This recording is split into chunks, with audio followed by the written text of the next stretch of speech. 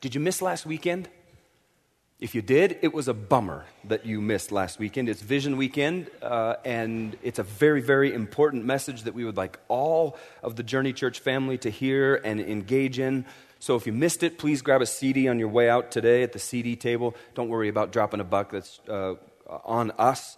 Or you can just hit the Journey page on iTunes on your computer and download the video or audio podcast, however you want to do that, and just listen in because it's a course-setting message for us over the course of the next 12 months. So tune into that if you would, please. The year was 1988. The previous year, my mom and dad, brother, and I, that was our whole family, we moved from the little town in Northern California called Willows. And it is Northern California, okay? I want to be very clear. It's Northern California, and California is almost two different states. You know, there's like the Southern California thing and the Northern California. It's different than Southern California. Where I lived is like hot rice farming country, and we moved from Willows to Billings, Montana. The year before we moved, my parents had begun the process of adopting a little girl from another country. But because we moved, the adoption agency that we had been conducting this process with in California, they didn't do adoptions in Montana, and so we had to start the whole process all over again. And that was okay. It was like, okay, this seemed like a minor obstacle in the whole scope of things, and so we re-plunged into the paperwork, all the social worker visits, all the fingerprints and FBI background checks. You know, I'm in 8th grade and they're running an FBI background check on me and fingerprinting me to make sure that, I hadn't done anything illegal to that point. Some months later, we submitted all of our paperwork, got all of that done, and then some months after that, we received this very official-looking packet in the mail. And it had a very short 2 or 3 line bio and a photograph of a little girl from Korea. And her name was Kim Mi Ryung. I have no idea if I've pronounced that correctly, and you probably don't either because you don't speak Korean, and so we're probably safe. And she had been born a few months premature. She was living in a foster home at that time in Seoul, South Korea. And the adoption agency, when they send you these referral packets with this little picture and this little bio, they actually send this little sheet of paper along with it. It's like, check yes or no. Do you want this kid or not? And so my parents were like, oh, good grief. Of course we want this little girl. And so they checked the yes box and sent it back in. And from that point forward, my parents almost immediately named her Katie, and she took up residence in our hearts as we hoped and as we prayed for the day when we would be able to hold her, that she would actually get to come home and become our very own, my sister and my parents' daughter and so on. And my mom did a really smart thing. She took that little tiny photograph of little Kim Mi Ryung, little Katie, sitting on the lap of her foster mom, and she put that picture right on the edge of our kitchen counter.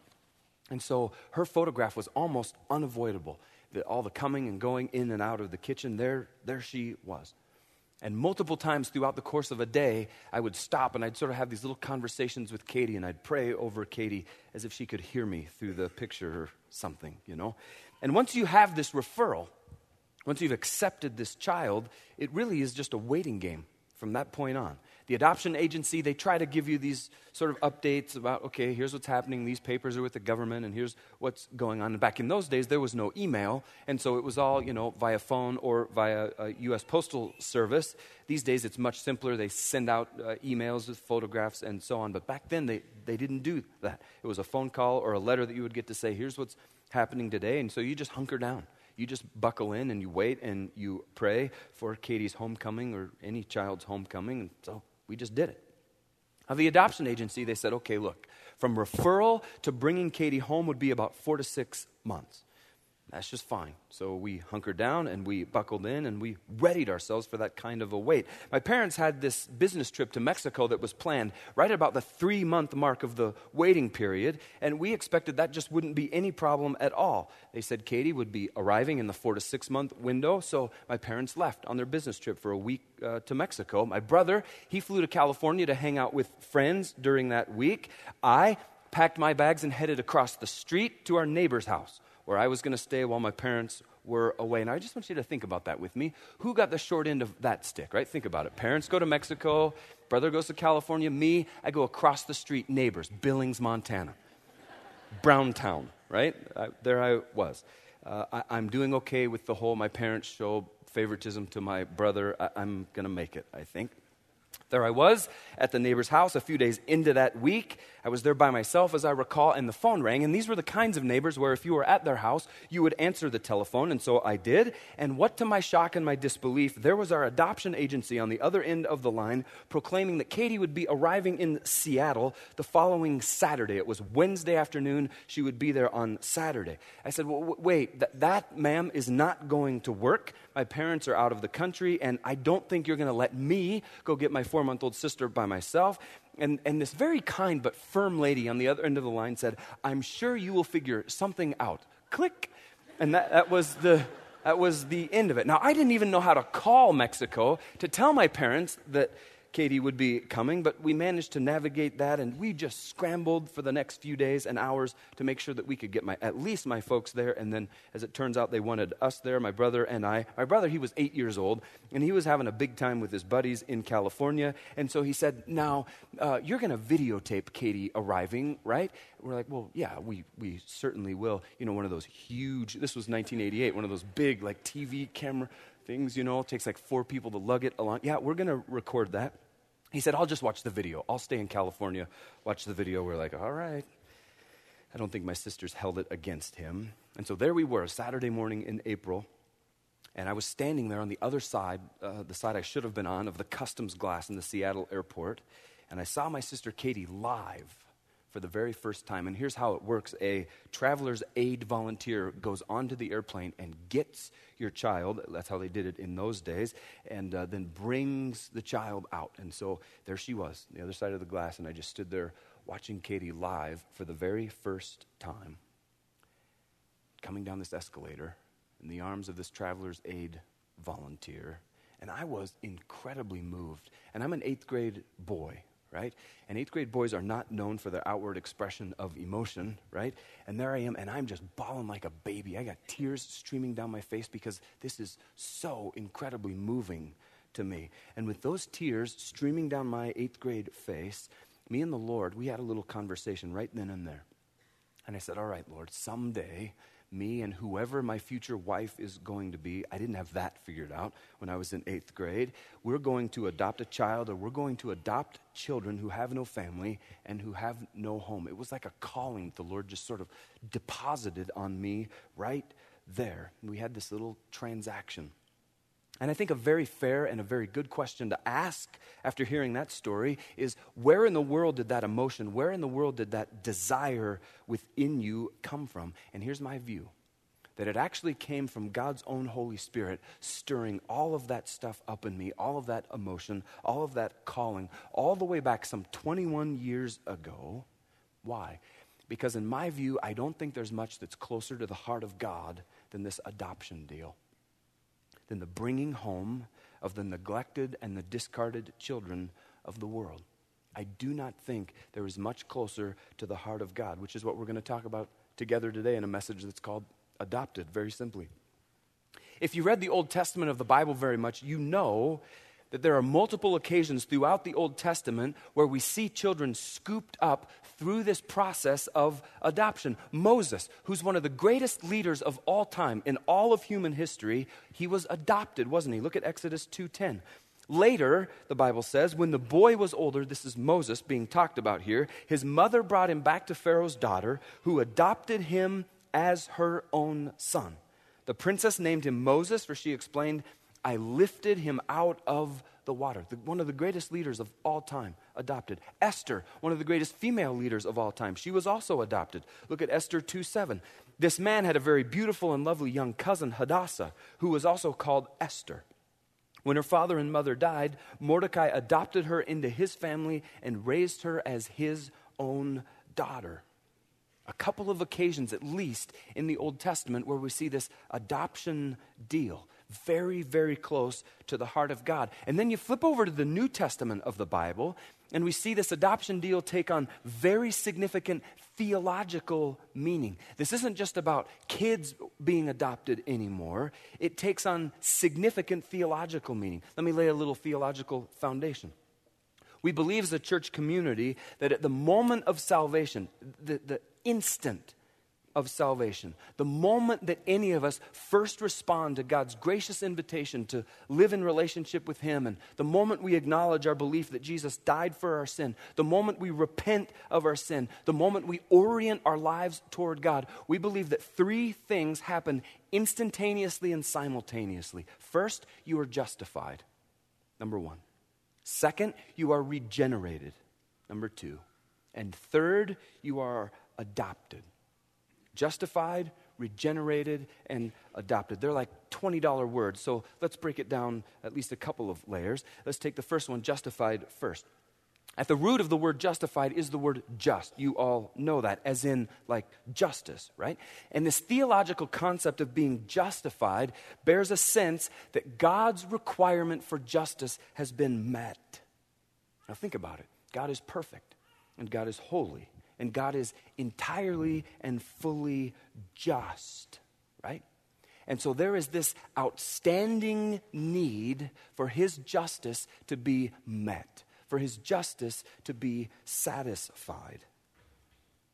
And the atonement then, that's Christ's death on the cross as the payment for our sin, was in part about God's justice and His mercy coexisting in such a way that the penalty for our sin might be paid.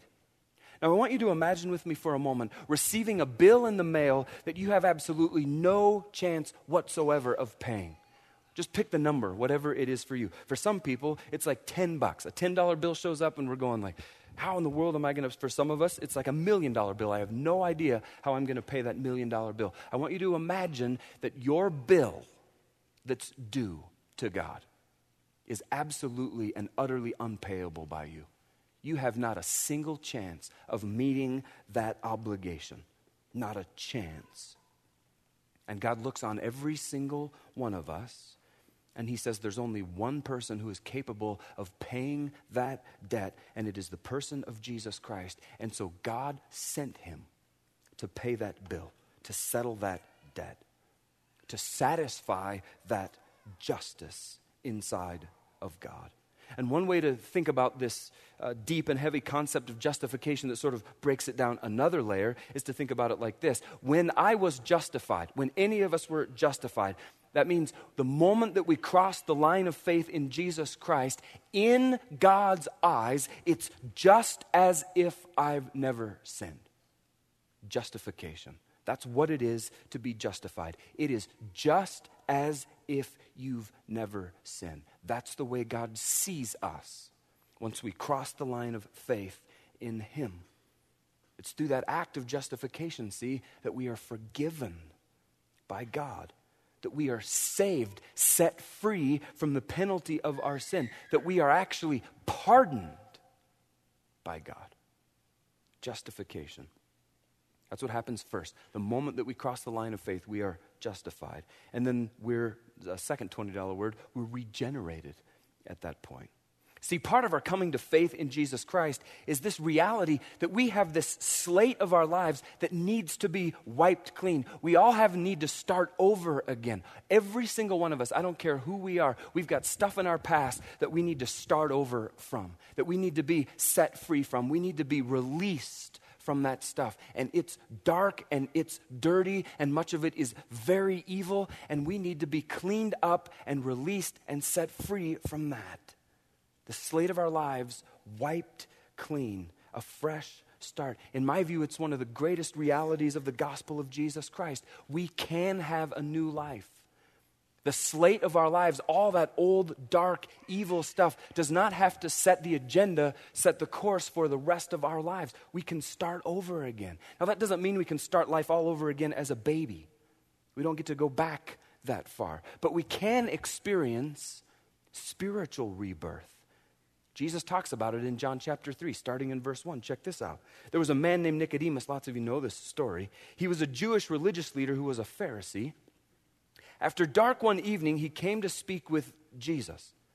Interesting that he waited until after dark to come and see Jesus. Rabbi, he said, we all know that God has sent you to teach us. Your miraculous signs are evidence that God is with you. And look at how Jesus replies. This is a very interesting response. I tell you the truth. Unless you are born again, you cannot see the kingdom of God. What do you mean? Exclaimed Nicodemus. This is a smart guy Jesus is talking to. How can an old man go back into his mother's womb and be born again? Picture that, right? What's that look like? Jesus replied, I assure you, no one can enter the kingdom of God without being born of water and the Spirit. Humans can reproduce only human life, but the Holy Spirit gives birth to spiritual life. So don't be surprised when I say, you must be born again. Jesus is referring to this concept of regeneration. How in the world is that possible? Well, the New Testament manages to shed some, though certainly not all, light on this concept of regeneration, on this concept of new birth. Look at Romans 6:4, for example. For we died and were buried with Christ by baptism. And just as Christ was raised from the dead by the glorious power of the Father, now we also may live new lives. So somehow, some way, in the spiritual realm, our regeneration is tied to the death and the burial and the resurrection of Jesus Christ. It's tied in. 2 Corinthians 5:14-17. Either way, Paul writes, Christ's love controls us. Since we believe that Christ died for all, we also believe that we have all died to our old life. He died for everyone so that those who receive his new life will no longer live for themselves. It's not about you, is it?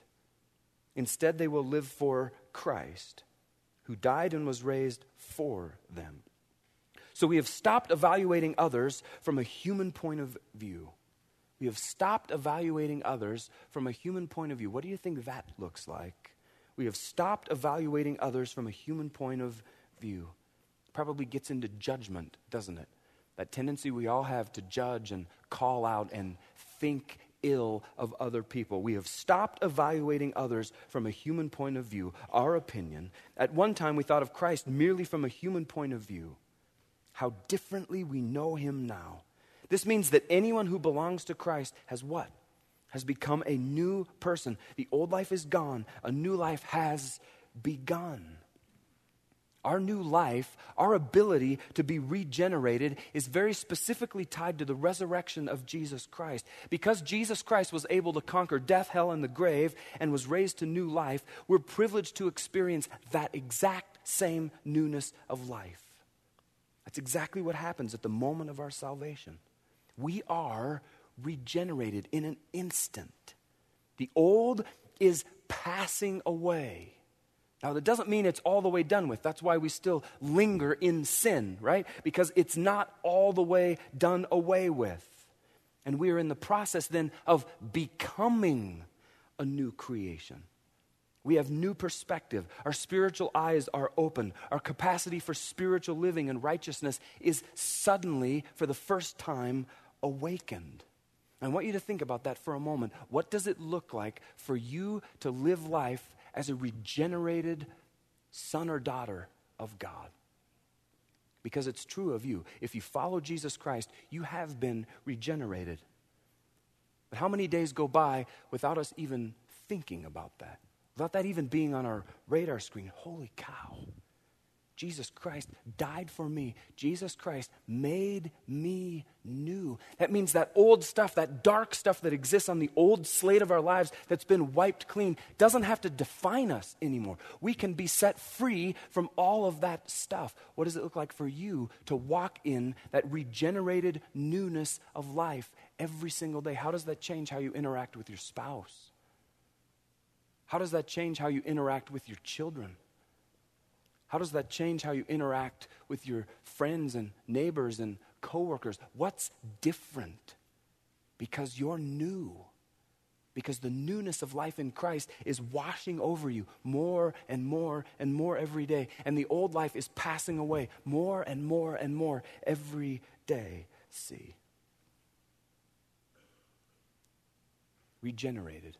First, we're justified. Second, we're regenerated. Third, the third and final event that happens simultaneously and instantaneously at the moment of our salvation is this adoption.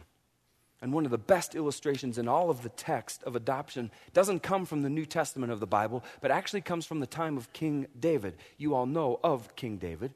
In 2 Samuel chapter 9, King David decides that he wants to show kindness to someone from the household of King Saul. King Saul was David's predecessor on the throne of Israel, right? Why does David want to do that? Because David absolutely loves Saul's son Jonathan. Jonathan was probably David's closest friend and soulmate, even some have called him. Now that doesn't seem like that big of a deal to us sitting in this room today, because we live in an era, we live in a place where peaceful transfers of governmental power happen either every 4 years or every 8 years, right? We just had one. President Bush handed off power to President Obama. There it was. And it was smooth, there was no vacuum of leadership, and we just take it for granted. But in the days of David, the new king would literally wipe the old king's family off of the face of the earth, obliterate them, kill every single one of them to ensure that they had no ability whatsoever to come back and lay any claim to the throne. They were removing all threats. And so here's King David. He ascends to the throne. And instead of seeking out Saul's household, instead of seeking out Saul's relatives to make sure that they had all been done away with, David finds a guy named Mephibosheth. You name your son that. Mephibosheth. And Mephibosheth was the crippled grandson of the former king, King Saul. And David sends out an emissary and sends out an invitation for Mephibosheth to come to the palace. And could you imagine being Mephibosheth? And you know how standard operating procedure in that day works. If you're part of the former king's family, your head is literally on the chopping block, and here comes the new king's emissary and invites you to come to the palace. What are you thinking? You're thinking, I'm dead meat. I don't want to go. But he does. He goes. And we pick up the story from the text when Mephibosheth arrives at the palace, 2 Samuel chapter 9, starting in verse 6. When he, that's Mephibosheth, came to David, he bowed low to the ground in deep respect. David said, "Greetings, Mephibosheth." Mephibosheth replied, "I am your servant." And David sees exactly what's going on here. He knows everything that Mephibosheth is thinking. He's going like, dude, you don't have to quake in your boots. Just settle down. It's going to be okay. What does David say? Don't be afraid. Don't be afraid. Chill out. I intend not to kill you. I intend to show you kindness because of my promise to your father Jonathan. I will give you all the property that once belonged to your grandfather Saul. You will eat here with me at the king's table. Mephibosheth bowed respectfully and exclaimed, "Who is your servant that you should show such kindness to a dead dog like me?" Dog was a term of contempt. To call oneself a dog or a dead dog was this expression of great humility before a great superior. Who is your servant that you should show such kindness to a dead dog like me? And then the king summoned Saul's servant, a guy named Ziba, and says, "I've given your master's grandson everything that belonged to Saul and his family. You and your sons and servants are to farm the land for him and produce food for your master's household. But Mephibosheth, your master's grandson, will eat here at my table." Ziba had 15 sons and 20 servants. He inherited quite a staff about that fast, didn't he? And Ziba replied, "Yes, my lord the king. I am your servant. I will do all that you have commanded." And from that time on, Mephibosheth ate regularly at David's table, watch this, like one of the king's own sons. And Mephibosheth had a young son named Micah. And from that time on, all the members of Ziba's household were Mephibosheth's servants. And Mephibosheth, who was crippled in both feet, lived in Jerusalem and ate regularly at the king's table, just like one of David's own sons. And you press into that story and you think about it. Do you see what God is trying to teach us? You talk about mercy and you talk about grace. According to standard operating procedure, Mephibosheth should have been coming to see the king only to have a death sentence pronounced upon him. But instead, David extends much mercy and much grace by allowing him to live and then by adopting him as one of his own sons. Think about that. Unbelievable. Remarkable. And that story of Mephibosheth and David, it ought to be very familiar to every one of us. Because see, Mephibosheth's plight, that's our plight. His story is our story. Mephibosheth, certainly, he was the son of a prince, indeed. But that meant now that David had ascended to the throne, that he was part of a condemned family. He was condemned to die. Mephibosheth, he's lame in both of his feet, right? That means that he can't even walk. Mephibosheth, he lived out in a place that was called Lo Debar. And you think Glendive is a bad place to live.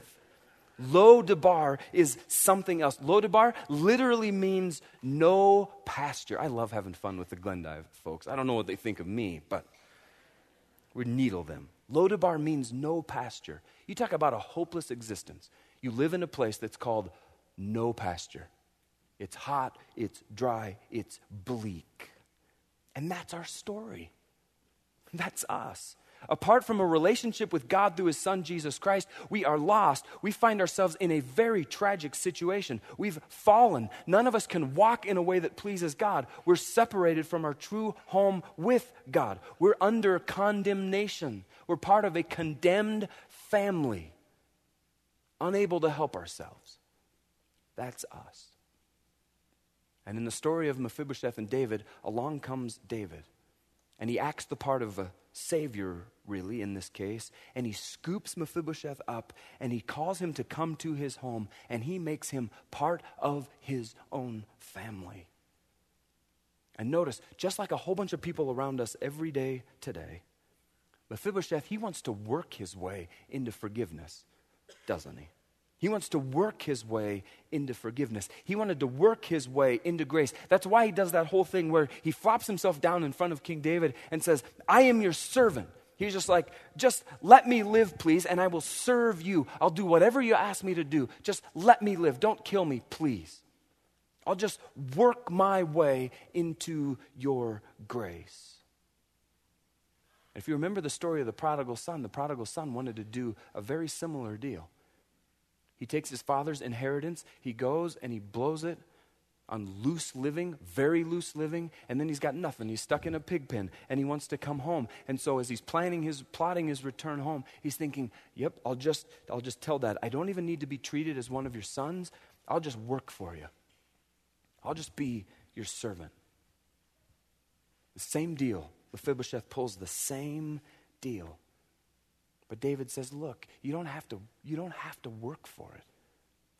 Grace is free, see. Salvation is free, see.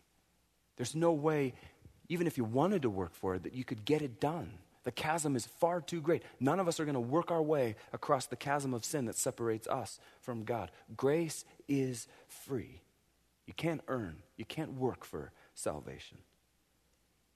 And David scoops up Mephibosheth and adopts him into his family and made him an heir to the king.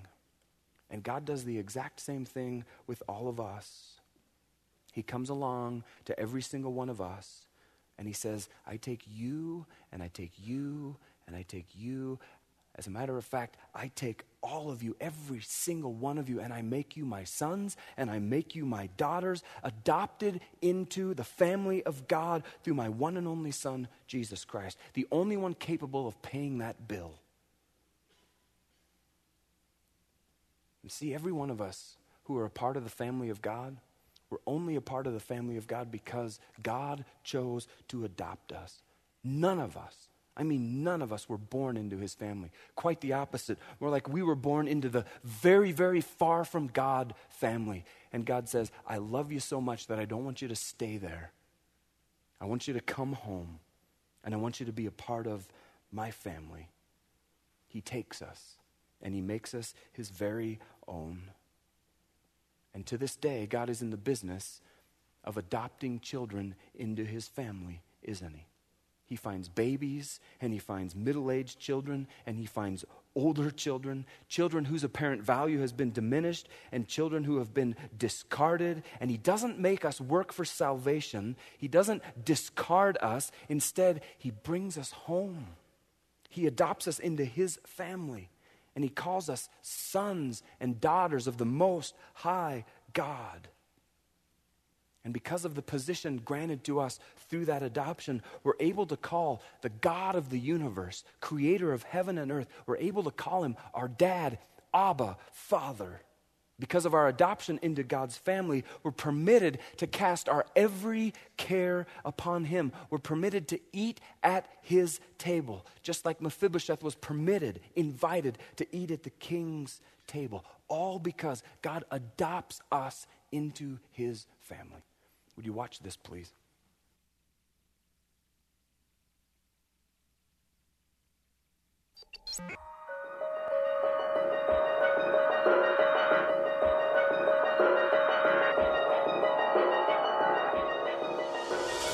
I was born in Korea, and I was left at an orphanage.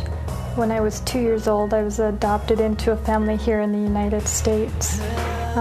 Within a year after I came, the couple who adopted me actually ended up separating and divorcing. So I ended up growing up in a single mother kind of situation for most of my life.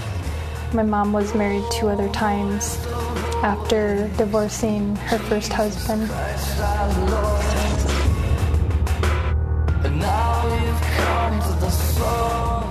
My birth mother had been married, and the man that she was married to died, and that left me and 3 or 4 other siblings, and I was the youngest, and so she just couldn't take care of all of us, and so I was given up for adoption. I always ended up in childhood struggling with things like, where do I belong and where do I fit in? I don't look like the other kids, and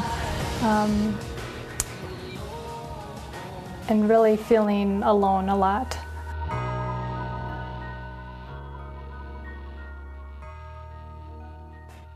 When I was in my early 30s, I gave my life to the Lord, and it wasn't until then that I really felt like I belonged.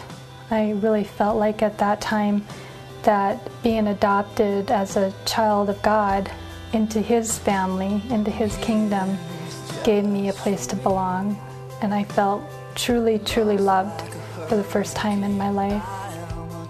I really love the fact that I am personally chosen, not just by God, but by my parents. It's been a really huge battle for me, but Psalm 139 really got me through that, knowing that He chose me from before I was even born, and that He knit me together, individual parts of me inside of my mom. We're all essentially adopted, because when we do give our lives to God, He adopts us into His family, and we become His children.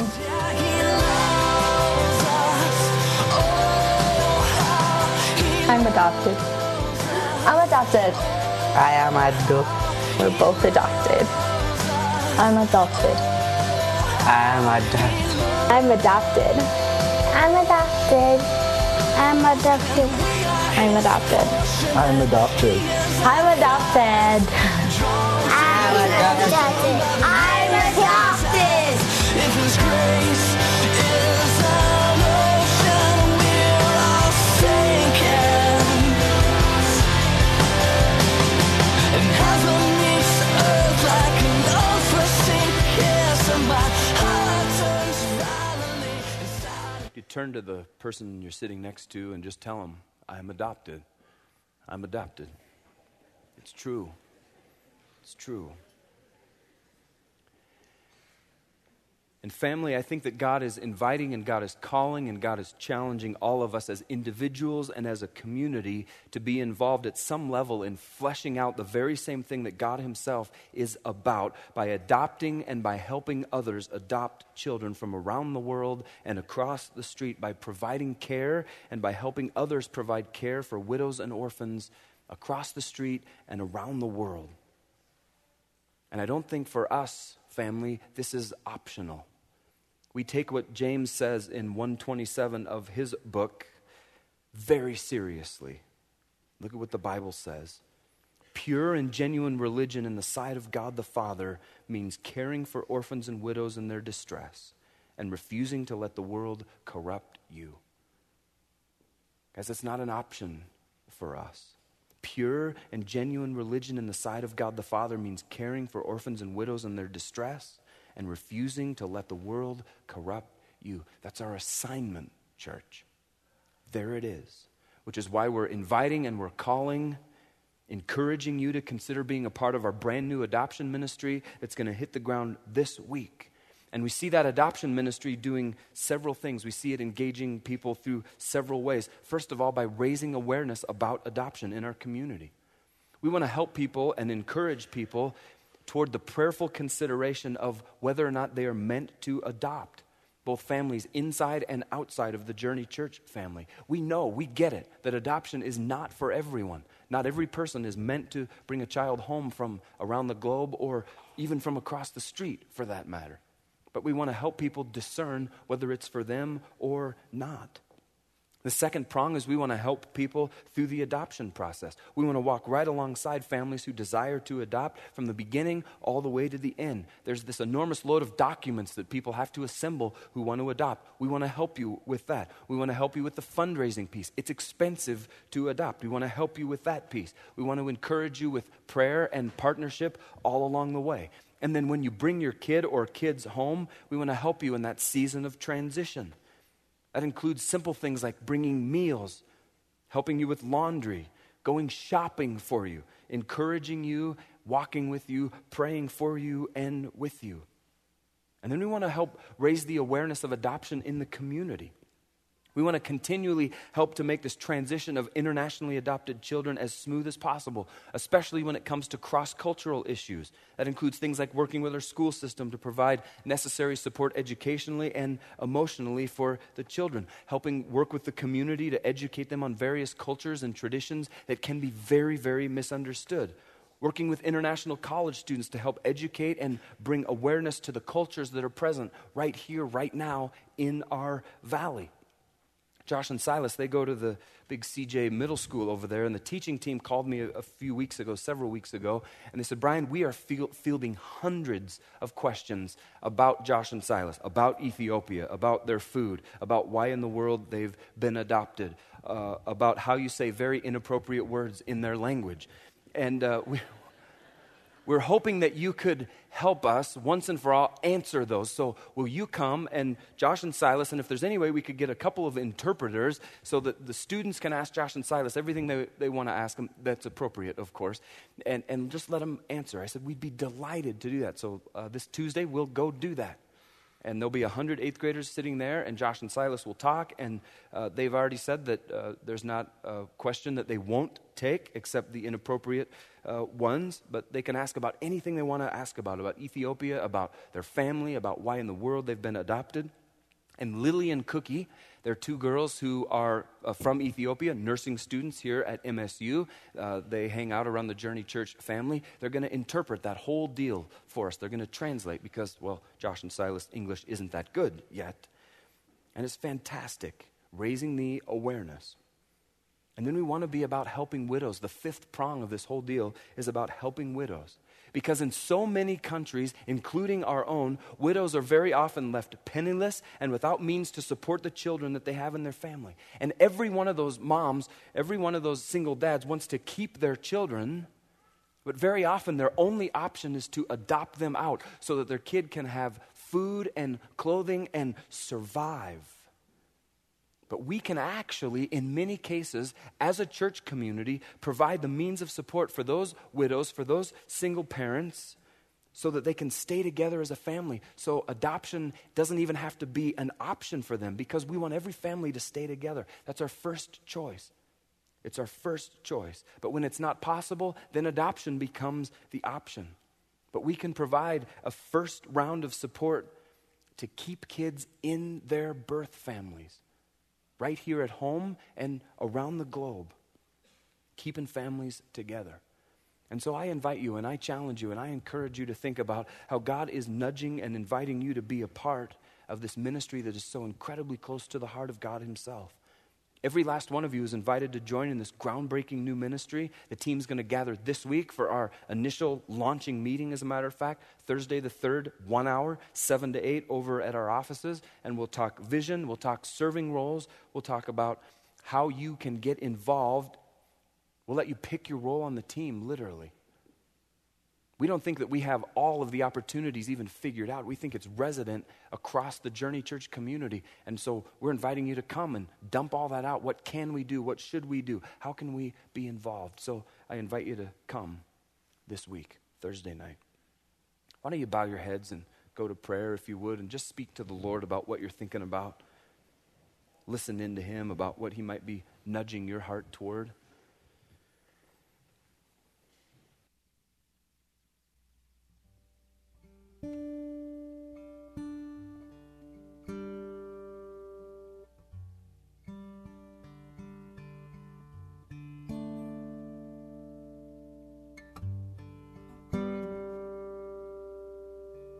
Maybe the Lord's nudging your heart in regards to what it looks like for you to live as a justified, as a regenerated, as an adopted child of God.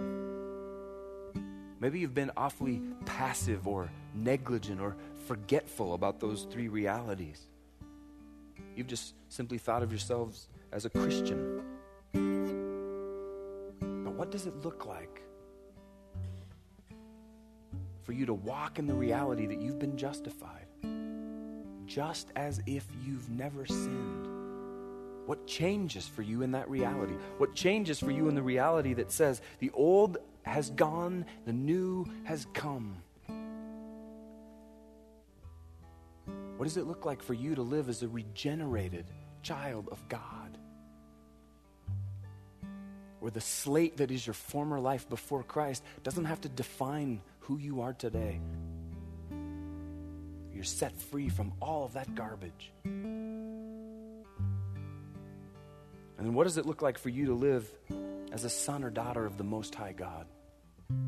That's you. It's who you are. You're a son.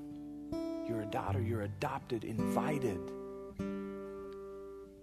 Invited to feast at the King's table. You. What does it look like for you to live in that reality? What changes in that paradigm?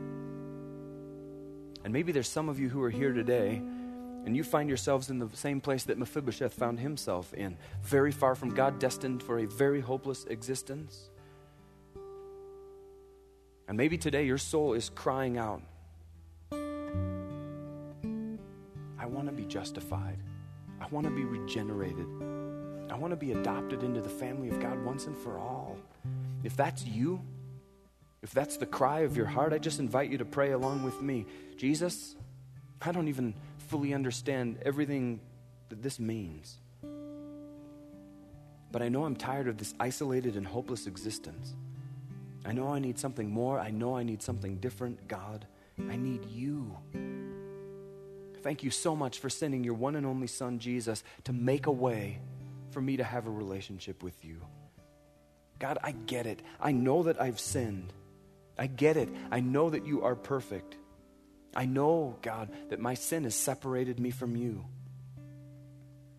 But God, with everything in me, I believe that Jesus died on the cross to justify me.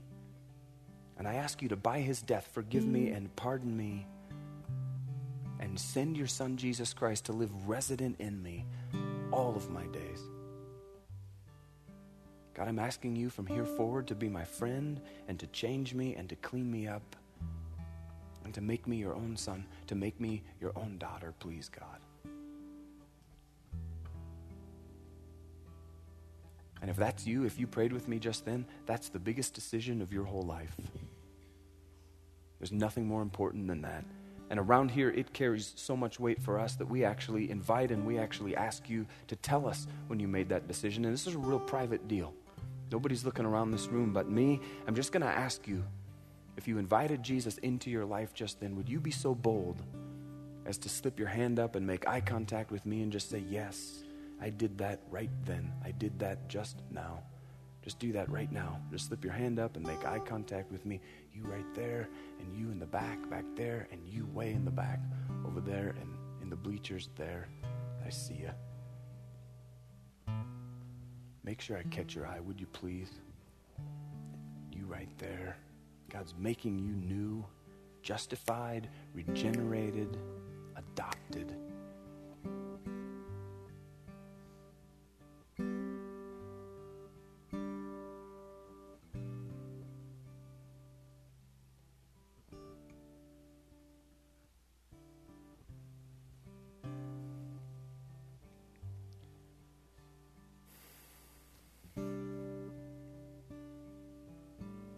God, the overwhelming truth for us is that it was incredibly expensive for you to bring us home to yourself.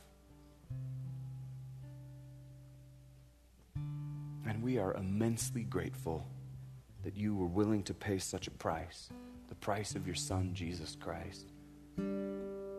And our commitment to you in response is that we're going to trust you and we're going to depend on you and we're going to follow you and we're going to lay our lives down in worship to you out of our sheer gratitude, God. We're yours. We're yours. Thanks for paying the price for us that we didn't have a chance of paying. And God, would you scoop up this little adoption ministry that we're launching, and would you hold it real close to your heart, God, and would you use it, please?